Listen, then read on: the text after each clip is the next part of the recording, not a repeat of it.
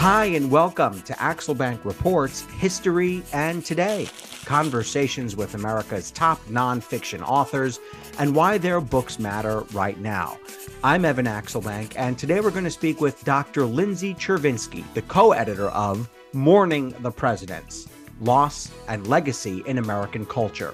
She is the author of one previous book, The Cabinet, on George Washington's cabinet, and is at work on a new book on John Adams. She's also a senior fellow at the Center for Presidential History at Southern Methodist University, and she lectures for George Washington University.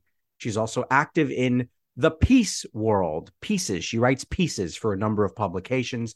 Thanks so much for being here, Dr. Chervinsky. You are indeed a friend of mine and a friend of the show now. This is your second appearance. It's good to have you. Well, thank you so much for having me back. It's so fun to be here with you. It is indeed. Before we start our interview, I want to invite listeners to our Patreon page to ask for your support in keeping the show going. Go to patreon.com/AxelbankHistory. We will donate part of your contributions to a charity for children's literacy.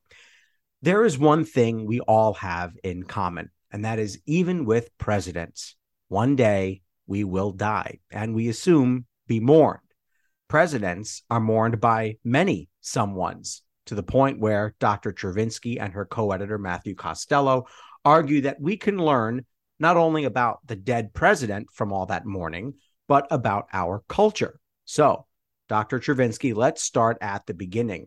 What can we learn about America when we compare George Washington's modest funeral with the gigantic memorial that looms over everything in the city that bears his name? Well, that's a great place to start. And as you noted, when presidents die, the reaction by the American people says an awful lot about where the nation is at that moment, what Americans are concerned about, what they prioritize, what they value, and what they fear. And Washington is very much a good example of that process. So one of the things that I think Washington's death reminds us is that once we're gone, we kind of lose control over what happens after us. And Washington that's true for him too, even though he was the father of the country and probably the most famous man in the world. So Washington died. He wanted a very simple family service that was private and at home. And compared to the services that came later and the state funerals that we've seen in the 20th century, his was very modest, but it was not what he planned. People from Alexandria, local communities, family, friends, neighbors, they all came and demanded to play a role in this service. And then the nation staged over 400 mock funerals across the country so that people could participate in the mourning rituals. And the author of this chapter, Mary Thompson, was a historian at Mount Vernon for decades and has forgotten more about Washington than anyone else will ever know in her lifetime. And she details how each of these funerals she doesn't talk about all 400. That would make for a very long chapter. But she details how these funerals are an opportunity for Americans to mourn because they are terrified. Because most Americans at this point didn't know what it was like to have an independent nation without Washington around. And so even once he was gone from office, he was this symbolic figure. He was a safety blanket because he was the father of the nation. And they were desperate to cling on to that as long as possible. And so I think to a certain extent, the Washington Monument, which was proposed right after he died, and they started the planning, even if it wasn't finished for a very long time, demonstrates this desperation to have him lingering on in the background, as a safety pillar, if you will, to help keep the nation going. He set many precedents in life, and you've written about many of them, certainly when it comes to the American presidency. What precedents did he set in death? And I guess, is that the precedent that presidents would always be mourned in a way that would distract from the way they lived their lives and ran their presidencies? Well, I think he set a couple of important precedents when it comes to mourning. One, a president can lay their best laid plans, but then, of course, there are certain things that are beyond their control. Their families and their heirs really do shape what the mourning process is like once they're gone and the first iteration of their legacy. Washington's funeral was also a pretty good marker that for at least the next 150 years, only certain people's mourning thoughts and concerns were taken as important or were included in the legacy process. So when Washington died, he did emancipate the over 100 individuals he owned in his will. But most of the descriptions of his death, of the funeral, of what it meant to go to Mount Vernon erased the fact that those people were present. So that was something that I think continued really up until perhaps the civil rights movement. And then, of course, how people responded demonstrated what was going on in the nation. And while Washington didn't necessarily establish that precedent actively, it certainly did establish a pattern for what would come later. We're going to be fighting over those two words there, precedent and president. We have to get those right during bit of a tongue twister. What is it about the job description of the president, both the official job description and the unofficial job description, that makes us feel as though we are mourning someone who we know? Well, that's a little bit of a tricky question, because on one hand, the president is the only person that represents all Americans, at least in theory, the only person that all Americans who are able to vote can vote for. And the president is the most powerful person in the world. It's this huge office. It's certainly the most visible figure, so generally much more visible than an average congressperson. Tends to be much more visible and accessible than a Supreme Court justice, which of course is not elected. And so there is a tangible feeling that Americans kind of own a piece of the president, or the president belongs to them. And yet the part that I think is a little bit inconsistent is, once presidents leave office, they're supposed to go back to being average citizens. Now, they might have Secret Service protection, and they probably have nice homes, and they probably charge a pretty hefty speaking rate, but they're still in theory supposed to be average citizens. And so in a republic, an average citizen would not necessarily be celebrated with the state funeral level that we see. That tends to look much more like a monarchy. And in fact, those individuals, if you watched the most recent presidential funeral, which was George H.W. Bush's, and you watched Queen Elizabeth's funeral, there are a lot of parallels there. And so that is something I think we have to think about as Americans. Is that appropriate? Is that what we want? And if not, how can we maybe better commemorate their legacy and their service without tiptoeing into glorifying them? This is sort of the unsayable part of this episode, so I'll just say it. We're taping this Wednesday, February 22nd. Unfortunately, former President Carter has been placed in hospice care. By the time this episode airs in 6 days, the situation could be different. I do want to ask, you brought up the fact that these presidents often go back to living, they're supposed to go back to living normal lives. Jimmy Carter may be the only one who did go back to living a relatively normal life, even though he probably didn't have to go back and sell, car insurance or, work in the local hardware store. But he did build houses, which is impressive. But what are you expecting from President Carter's arrangements, given that he is a president who didn't go about living this kind of high flying life that some of them live, with the mansions and the high speaking fees and all the rest? Yeah, he certainly represents more of the citizen president model that was, I think, envisioned in the 18th and 19th centuries. We don't know necessarily what all of the funeral plans will be. I watched an interview with him when I think he was talking about this subject in like the 1990s, because the minute you become president, you have to have a funeral plan, because if something were to happen while you were in office, there has to be some sort of provision. And so he was kind of making jokes about how people were writing about this plan, and like they were so uncomfortable writing that he was going to die that they would say when he was like no longer involved in the same way. And so he was like making these jokes, and it's such a great interview. If you guys can find it on C-SPAN, it's so worth watching, because I think it really shows who he was. And he sort of alluded that there would be some elements that he would replicate from previous funerals. So it's not unusual at this point for presidents to lie in state in the Capitol. It's not unusual for there to be a service at the National Cathedral, and then a more local service for family and friends, whether it be in Texas or in Georgia, depending on where the president is from. But I do suspect that there will be elements that are much more simple and much more Carter-like. So he has expressed a wish to be buried in Plains, Georgia. He's expressed a wish to be buried at his home rather than his presidential library, which is a little bit more of a simple little R Republican concept. I suspect that the service in Georgia would be simple. It would include a lot of the church practices and the community and the music that he celebrated and was so integrally involved in Sunday school until I think just a couple of weeks ago. So there are certainly elements that I think would be much more humble and much more Carter-like than some of the previous ceremonies we have seen. For anybody out there who has not been to the Carter Center and Carter Library, highly recommended. It's a wonderful place to visit for any history nerd, any presidential history buff. It's really a wonderful place filled with amazing treasures from President Carter's life. All right. So as for the book itself, and we're going to get back to the presidents, but the book itself, when and how did you realize that we had spent enough time on the lives of presidents, but not on the deaths of presidents? So Matthew and I had this conversation shortly after George H.W. Bush died, where we realized that a lot of the things people were saying about Bush weren't necessarily a whole lot about Bush, but instead were a reflection of where the country was at the moment. So all of these legacies pieces, all of these reflection pieces about who he was as a person, we're talking about his humility, his kindness, his willingness to work with people on both sides of the aisle, his decency, his stability on the world stage.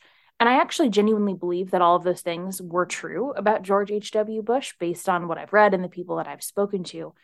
But they seemed to be much more a backhanded way of referencing who was currently in the White House and how Bush was so different from that person, and seemed to demonstrate this longing for a political world that no longer existed, for a Republican Party that no longer existed.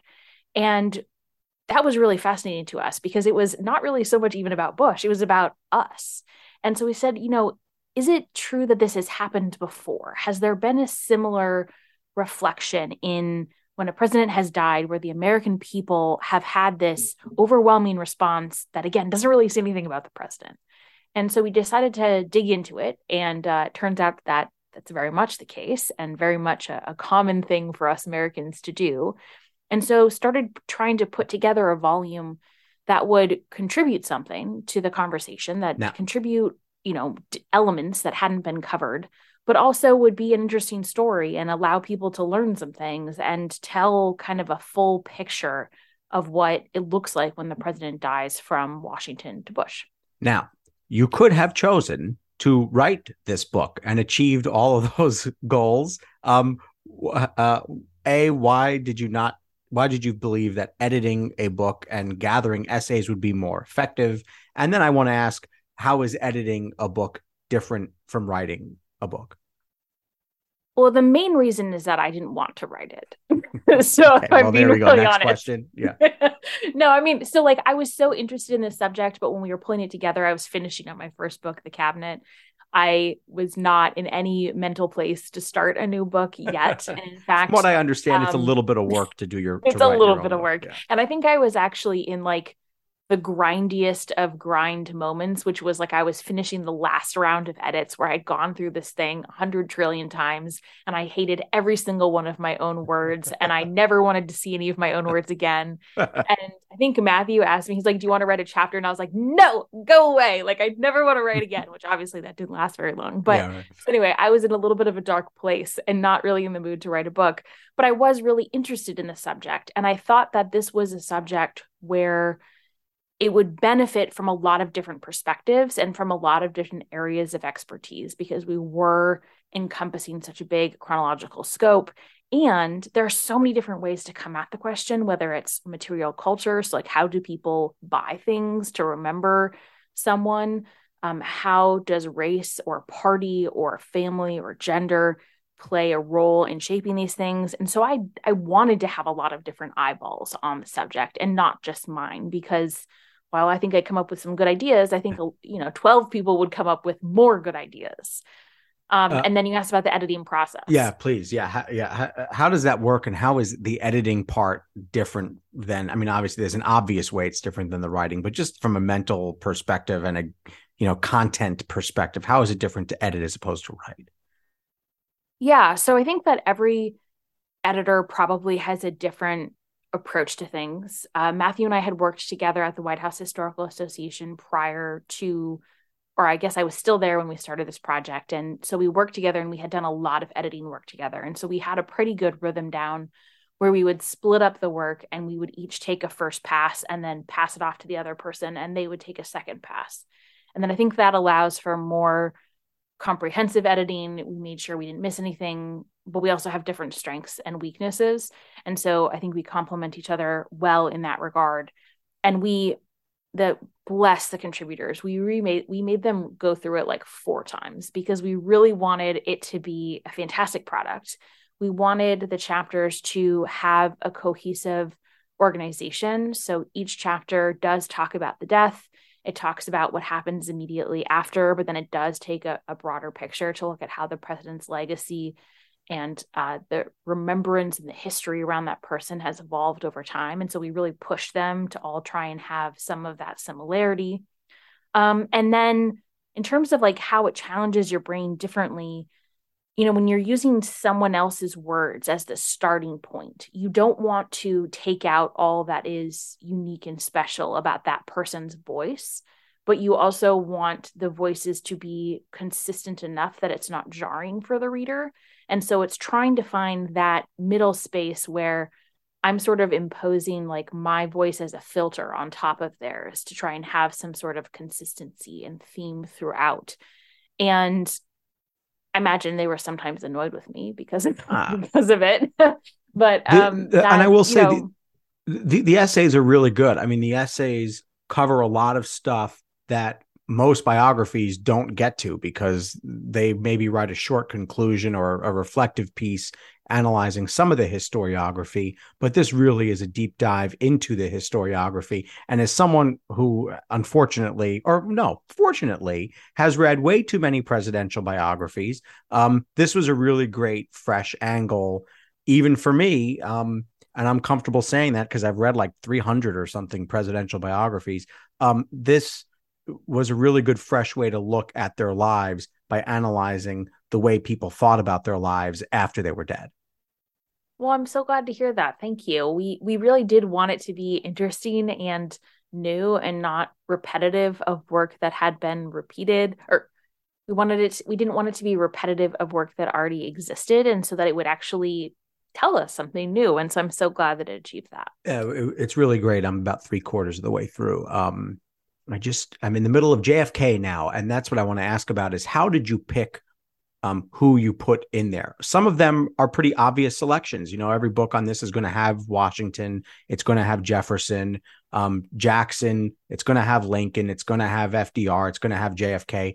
But you blessed us with Zachary Taylor and Herbert Hoover, Andrew Johnson. Why did you feel that was important to make sure we got quite a broad range of presidents, from people who say are the very best and ones historians say are the very worst?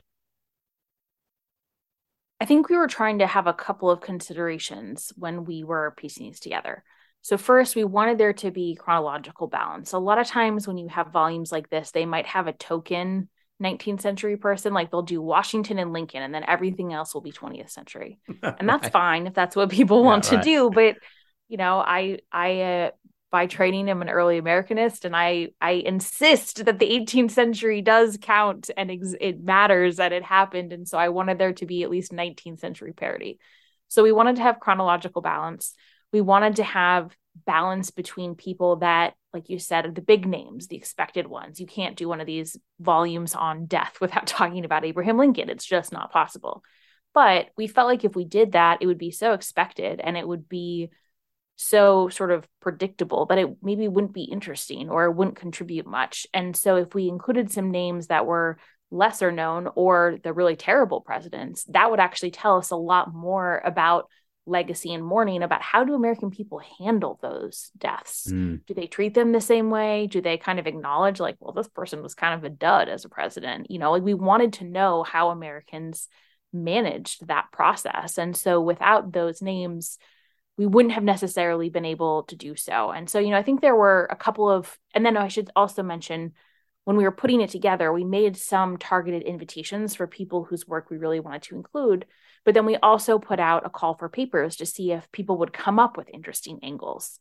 So, like, Did for you include any example, of those? Yeah, go ahead. Yeah. yeah, we did. So, for example, the Hoover chapter by Dean That's Koslowski, really good. he Yeah. it is really Yeah. good. It's It's really good. fantastic, and it makes you think about Hoover in such an interesting way.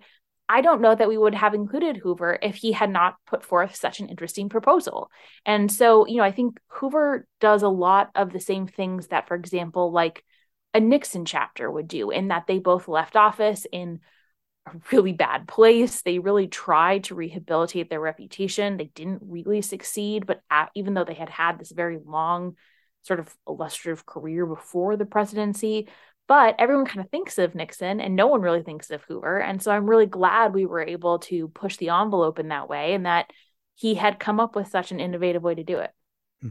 I want to talk about some of the presidents that you put in there, and we don't have time to talk about each one, unfortunately, but we'll get to as many as we can. When you were talking about, or I'm sorry, not you, when the person who wrote the chapter on Thomas Jefferson was writing about Jefferson, and I didn't write the names down. I should have written them down, but it was a great chapter. Andrew Davenport. There you go. Andrew Davenport, famous scholar. He's written a couple of books. It struck me that Jefferson, as Andrew said, he was afraid of death.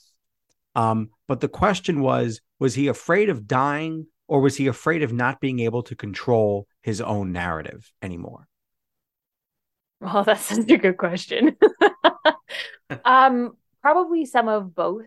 So Jefferson was a sort of notorious control freak, and both in terms of his own narrative, but the world that he inhabited. He shaped everything about his existence to be the way he wanted it to be. So everything from his house, he rebuilt like 3 times so that it would look the way he wanted it to look. He shaped the environment around him so that he would see what he would want to see and critically not see what he didn't want to see. So the famous example of this at Monticello is all of the necessaries, the buildings that are required to sustain life, like the kitchen and the laundry, they are all underneath the main floor so that they're never seen by the people who they are supporting. So and he would, cut out people in his life if they were unpleasant. He just wouldn't talk about things if they were distasteful. He was so good at controlling everything about his existence, and you can't do that with death. You just cannot. There was one thing in particular that he didn't talk about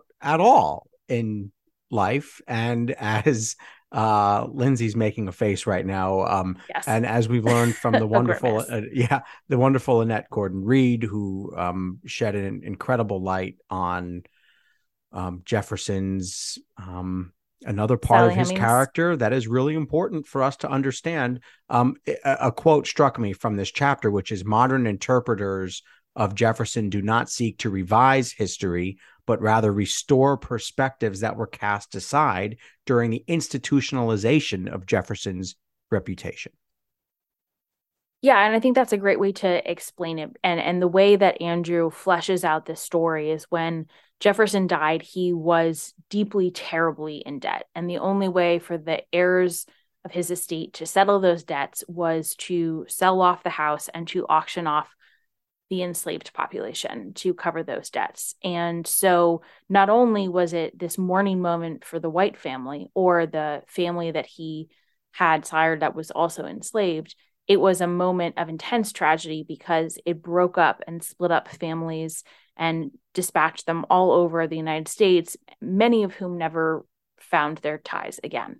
And yet, when people wrote about his funeral, when they wrote about his death and the mourning around it and what happened afterwards, those individuals were quite literally erased from that story. They were not even mentioned as being present during the funeral service, and we know that they were there. And so they what were with Andrew him was when doing, he died.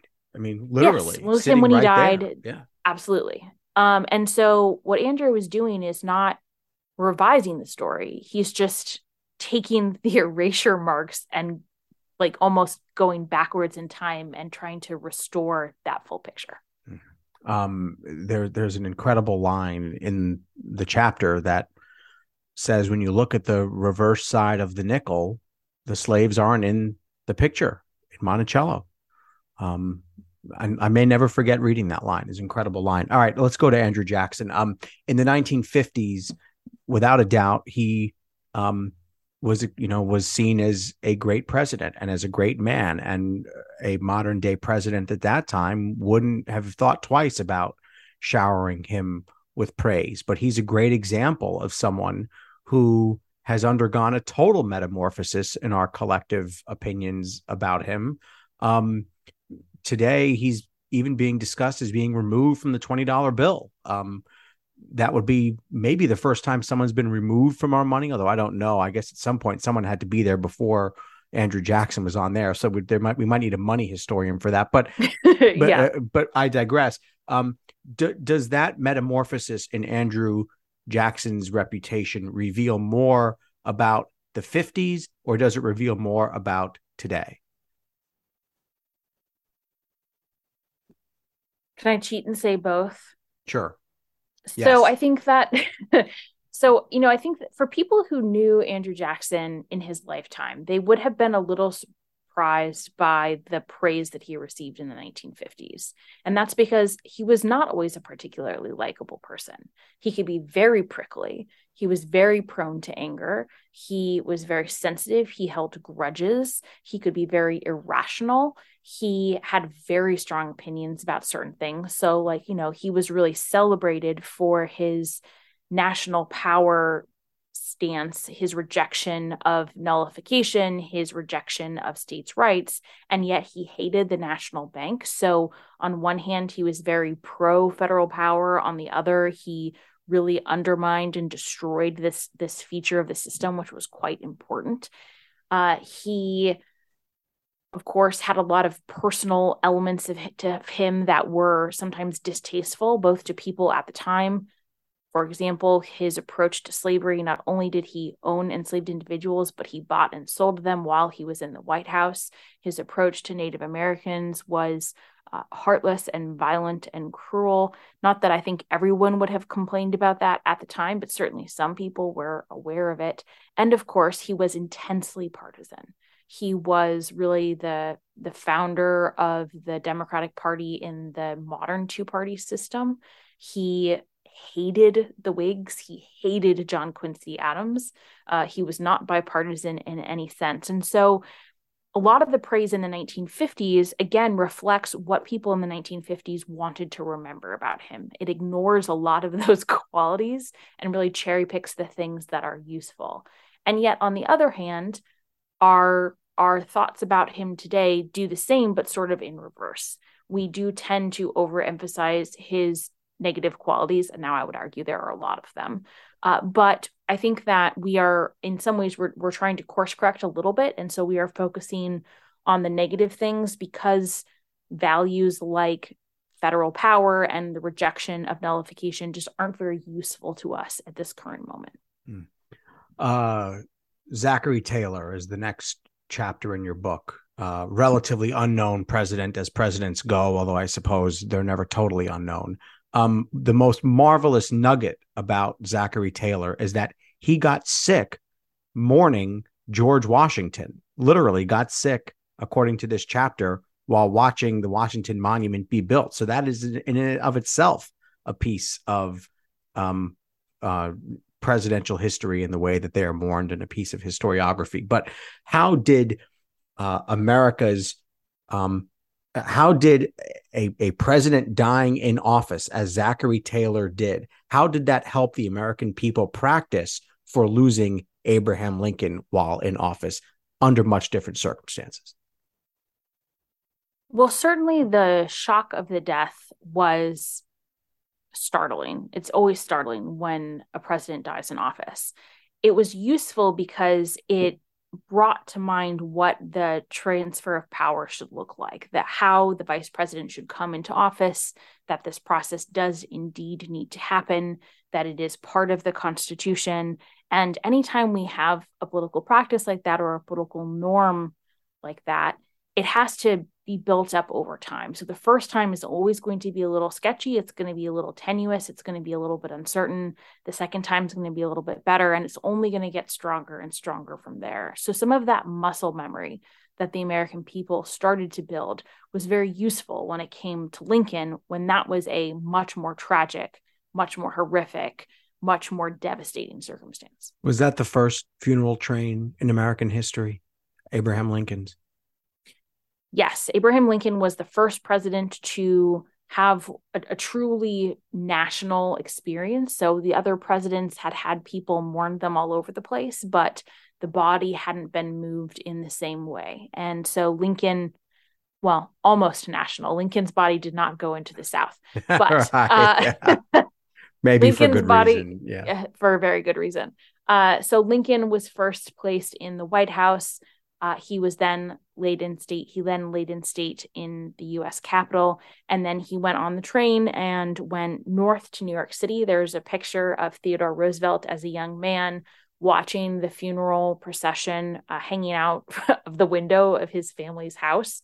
And it's actually been fact-checked. It is actually Theodore Roosevelt. And he later wrote about it as this defining moment in his life, seeing the power and the possibility of the presidency. Maybe the most amazing, maybe the most incredible picture in American history. Certainly one of those moments that sounds fake and makes you appreciate a sense of fate and sort of irony in history that just cannot be created by script.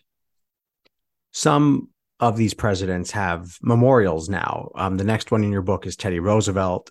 Well, actually, wasn't the next in the book. It was Andrew Johnson was next, but we'll skip Andrew Johnson for these purposes, for time purposes. Go and read the book; it's fantastic. The chapter was really good. But we get to Teddy Roosevelt, and there is a one-of-a-kind memorial to Teddy Roosevelt, and he's sort of lumped in with these three presidents from a much earlier time period: Washington, Jefferson, and then Lincoln. Teddy Roosevelt winds up on the side of Mount Rushmore. So beyond the story of how he wound up there, but it is important. But what I really want to ask you is, how do we deal with monuments to presidents? What questions do we have to ask ourselves when we look at the Lincoln Memorial, when we look at Teddy Roosevelt on literally the side of a mountain? And I would like to look at it in person one day. I've only seen pictures. But what do we have to consider when we look at these monuments and we think about what they mean to us and how they reflect on that particular president's life? It's a really good question. I think a starting point is, who put this there? When did it get put up? What was the motivation? What was the process? And what was the message they were trying to convey? And all of those questions get at this larger principle that monuments, statues, memorials, whatever, are intentional choices. And I should also be very clear that monuments are not history. Monuments are commemoration.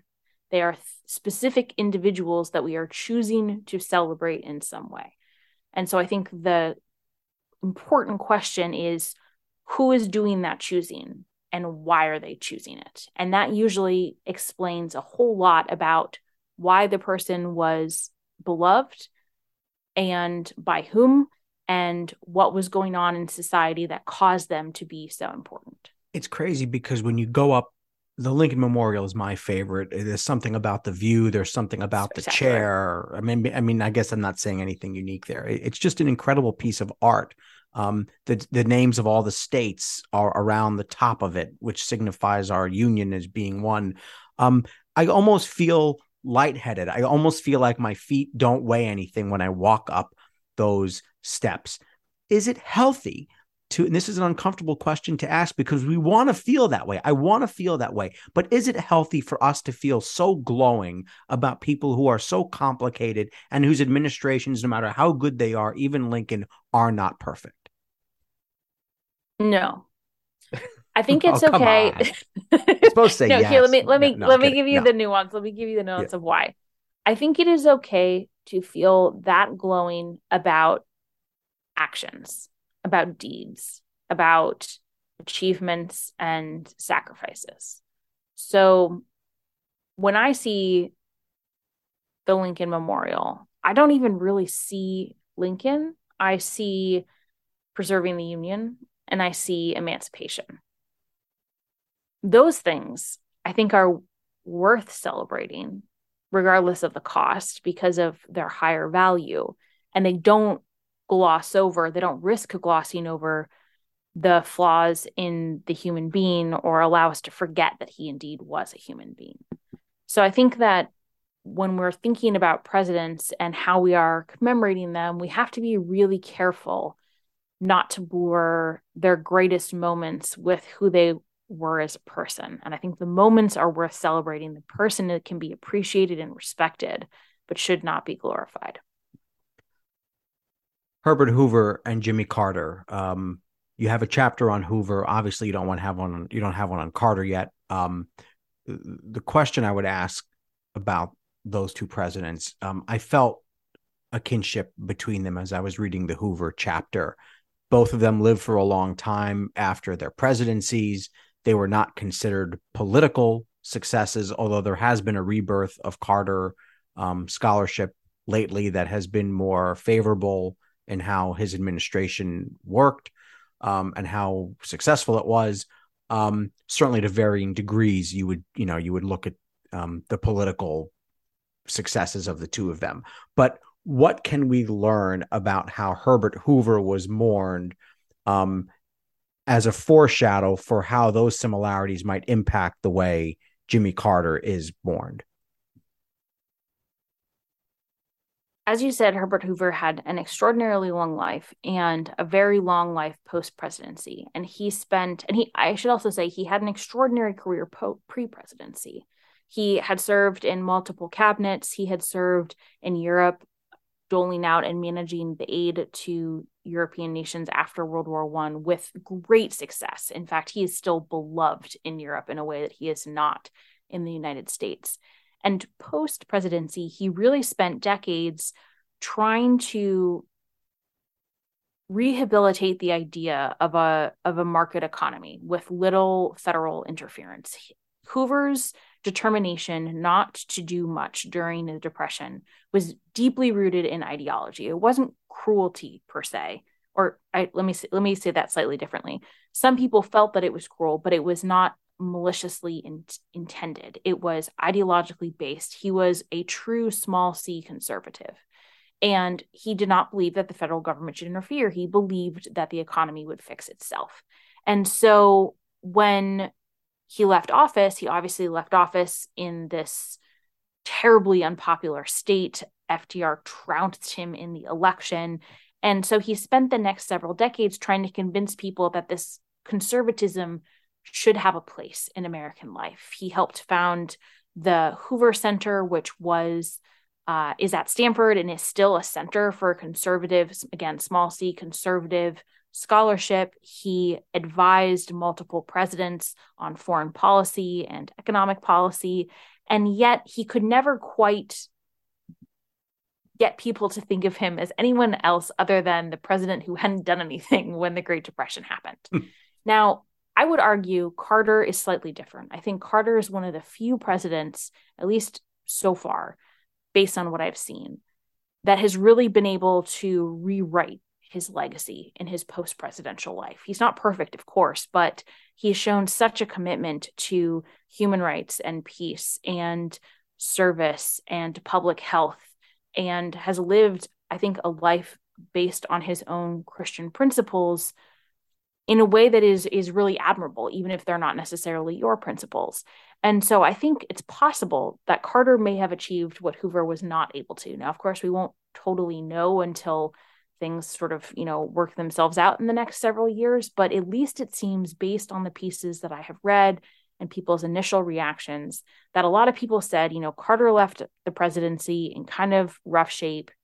He's now really admired as a really great guy. And that was not something that Hoover was able to achieve.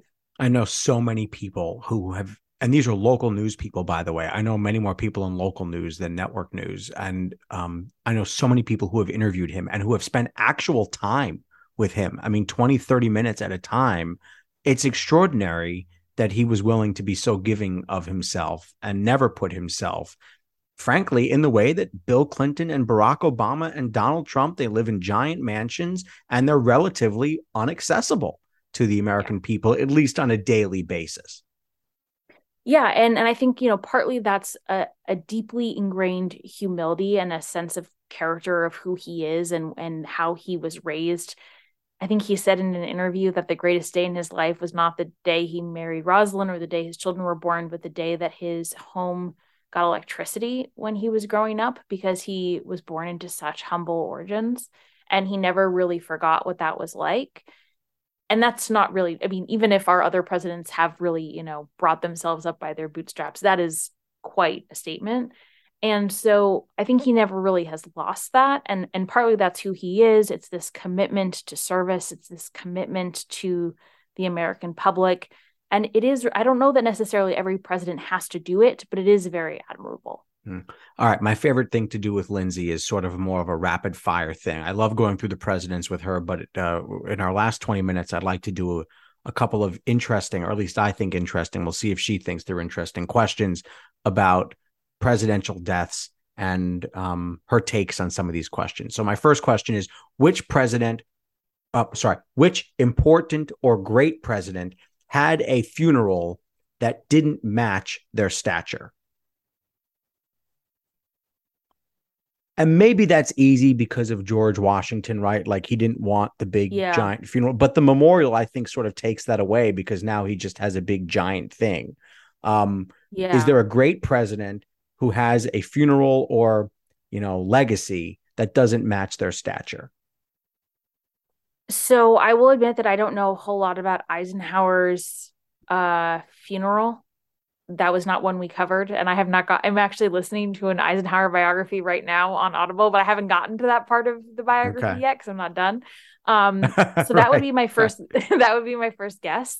Once you get to it, it's over, right? Yeah, because I think that he was really extraordinary, and I don't know what the level of mourning was for him. The other big ones that I think, are really excellent, we did kind of cover. The only one that I wish that we could have seen sort of a national reflection, which wouldn't have been possible because the technology didn't exist. But can you imagine if today Thomas Jefferson and John Adams died on the same day, what the nation would do? They would lose their freaking minds.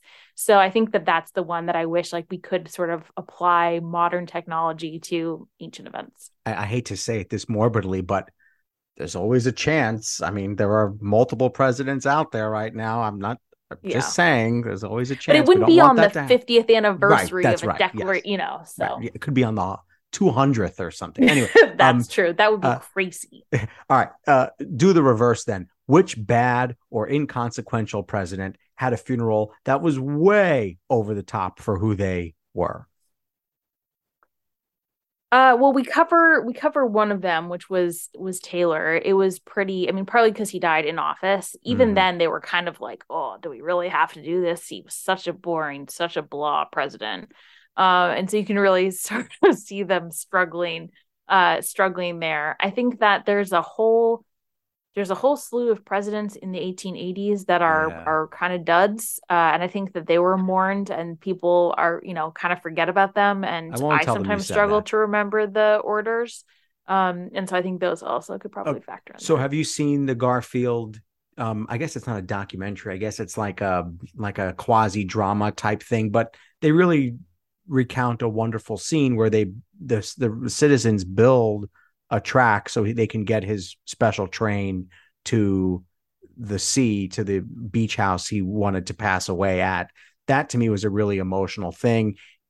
Of course, at the time they're watching a president die, it's a huge deal. But as time has gone on, Garfield has essentially faded from memory. So maybe that's a mismatched one, although it seems to be out of the best of intentions. Yeah, don't let the Garfield Twitter account hear you say that. They are phenomenal.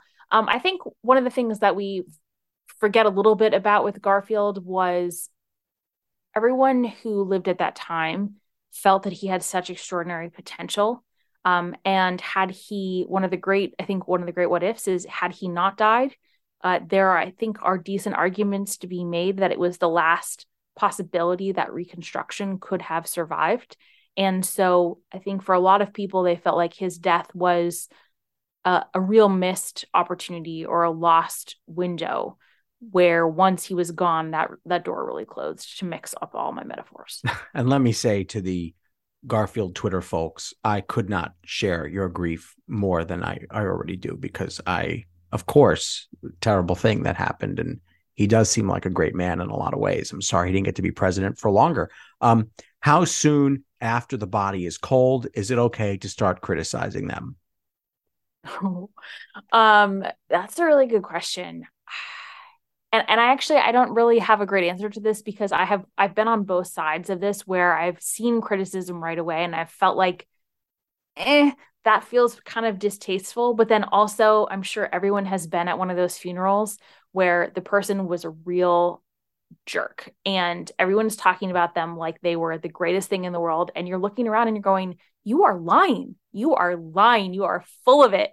And that's not any better. And so I don't know what the best middle ground is. Generally, I think I am comfortable with giving honest reflections about their strengths and acknowledging some weaknesses in the couple of weeks after, with the understanding that it is commemoration. It is not trying to craft an analytical or objective legacy.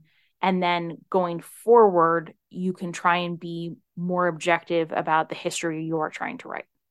This is a really hard question to ask, because we're going to immediately think of Joe Biden or Donald Trump. It's not intended to be reflective of them. If President X were killed today or died in office, would there be shared grief? I don't think so. I don't know. I mean, so you're right. My mind immediately goes to what if one of the two were to die and what would happen. And I think he would be pretty partisan. I would like to think that we're still capable as a country of coming together for shared grief if something tragic were to happen for somebody. At this point in time, with the way the partisan system is divided, I don't see that happening. Which grave sites have you been to, and which do you like or not? So admittedly, I have not been to that many. I'm going to offend a whole lot of people right now. Graves don't really do it for me.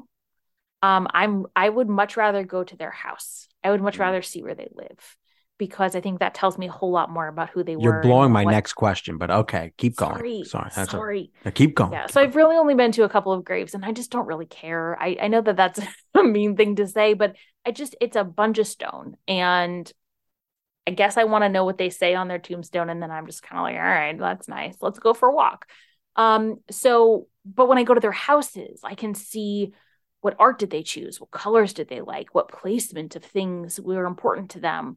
What stuff did they have around? Where was their favorite place to sit? What was the view like? And is there a house you're thinking of now? Well, I think of Nixon because I've been to the Nixon house, but I've only been to a couple of presidential boyhood home type things.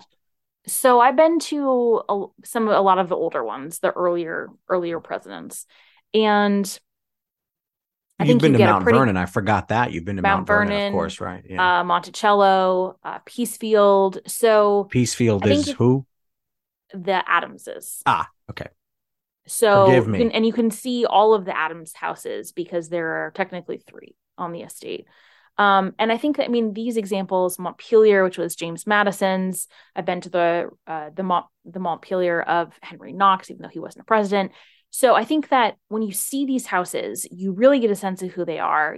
Monticello, you understand Jefferson's brain so much better once you see his house. If you go to Mount Vernon and you step out onto the veranda, you understand why Washington didn't ever want to leave, because the view is spectacular.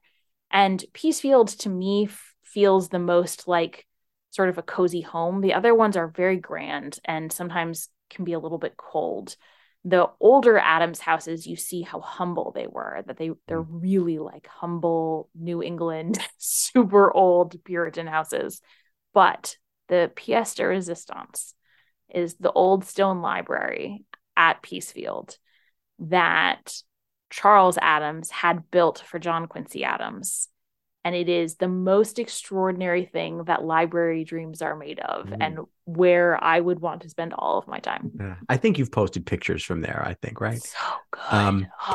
I hate talking about myself on this show because I just don't feel comfortable sometimes because I'm the interviewer, but I will talk about myself here. When I actually like the gravestones and I love the houses, but I like going to the grave sites.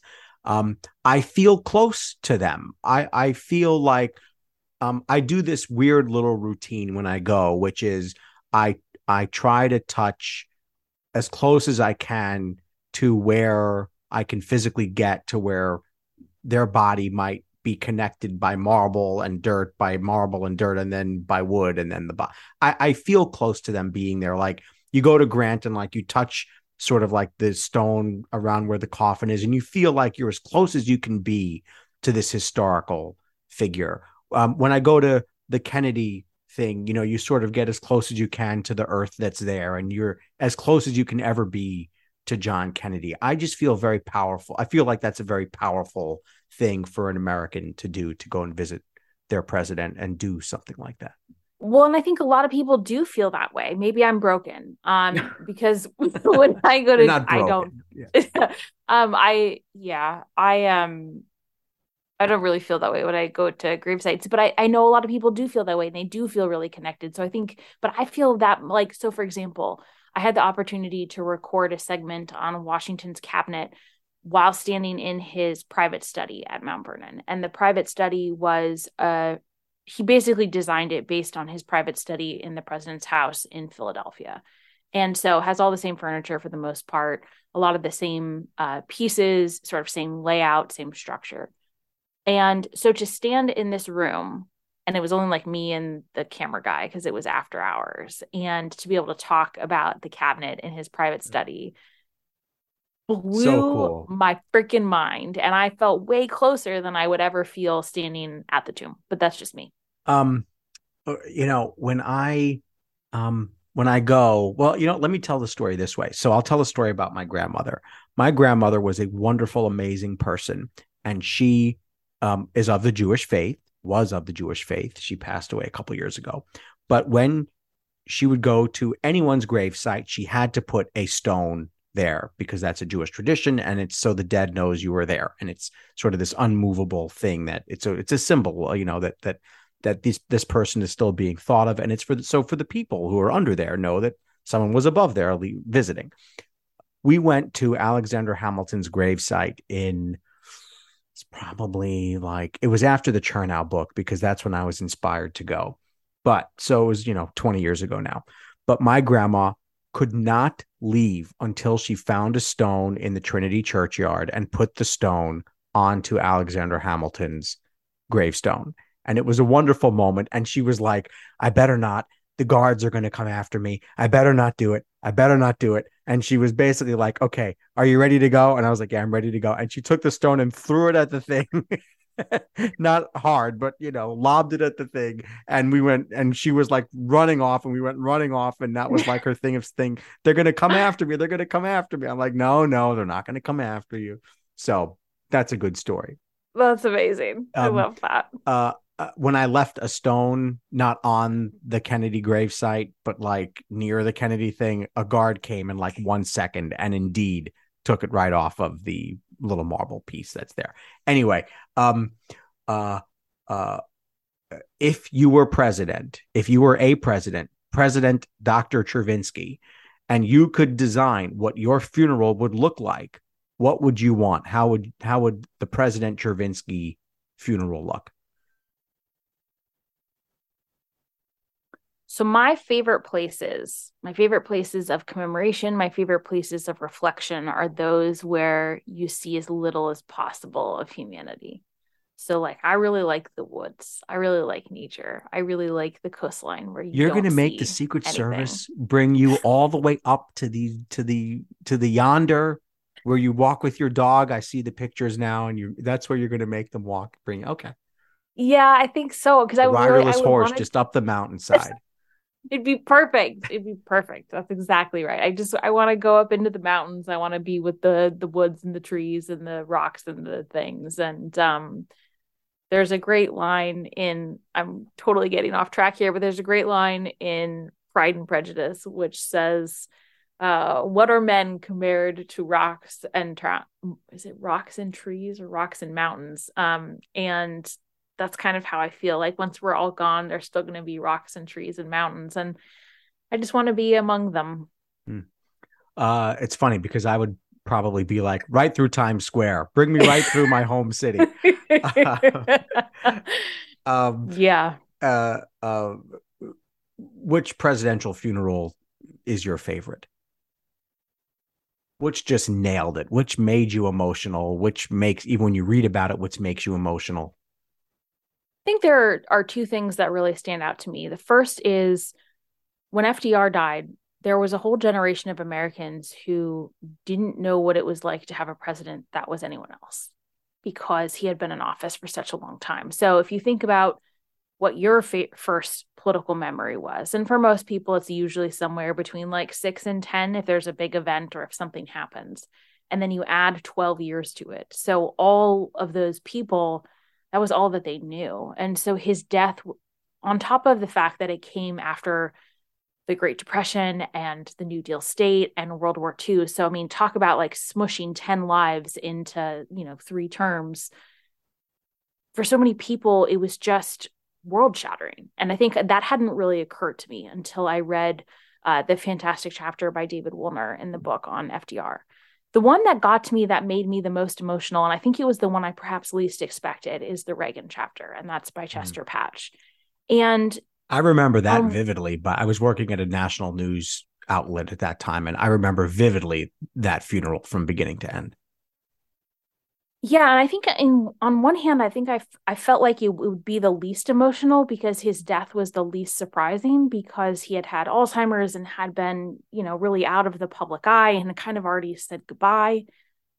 And something about that slow lingeringness that we've all kind of known someone that's happened to, and how sad it is to see someone who was such an extraordinary communicator and such a force and such a charismatic individual that even if you disagreed with all of his policies, if you met him, you were just so charmed by who he was, for that to disappear. And then, of course, anyone who watched couldn't help but feel anguished for Nancy and the family at the loss of that love. And so I think that got to me in a way reading about it that I was not expecting to feel quite so emotional about. All right. At the beginning of the episode, I said you're big in the piece world. You're always writing pieces and you are prolific. You put out piece after piece after piece. These are columns or op-eds. I want to know, how do you come up with your idea for pieces? Lots of different things. So sometimes I get feisty and I get annoyed by someone and I write something. There have been Don't annoy her, everybody. There have been pieces that have been prompted. I wrote a piece about Liz Cheney, and the idea behind it initially was I was like, why do you all think that she's stupid? Because I was reading these things on Twitter that seemed to imply that people thought she was stupid, and I got really annoyed, and so I wrote a piece about that. Other times I will be looking at something and I'll see a historic origin that I think is not being discussed, or a parallel that's not being analyzed. And I feel like that's part of the story that's missing that I should contribute, because that's not sort of common knowledge for everyone. And then other times I have an idea or an argument about something that I think should be discussed and it's not out there, or it's maybe not really getting the attention that it deserves. And so I want to contribute to that in some way.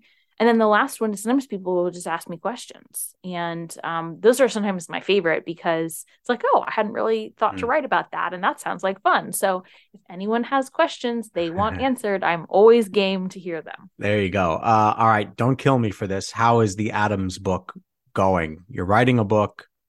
How are we doing on that? It's good. It is a tremendously fun book to write. How could it not be? I'm writing about John Adams, and one of the main characters is Abigail Adams, and there are phenomenal villains in the story, and it's so much fun. I am furiously writing away. I'm hoping to have a full, complete draft ready to share with editors and readers in May. And then the final needs to be done in August. So I am churning around and getting there and making progress. I have lots of words written and some more still to go. Are you happy? Are you feeling good? We hope. I mean, at the moment, but there will come a time where I hate every word and I'm convinced it's terrible and says nothing and no one should ever read it.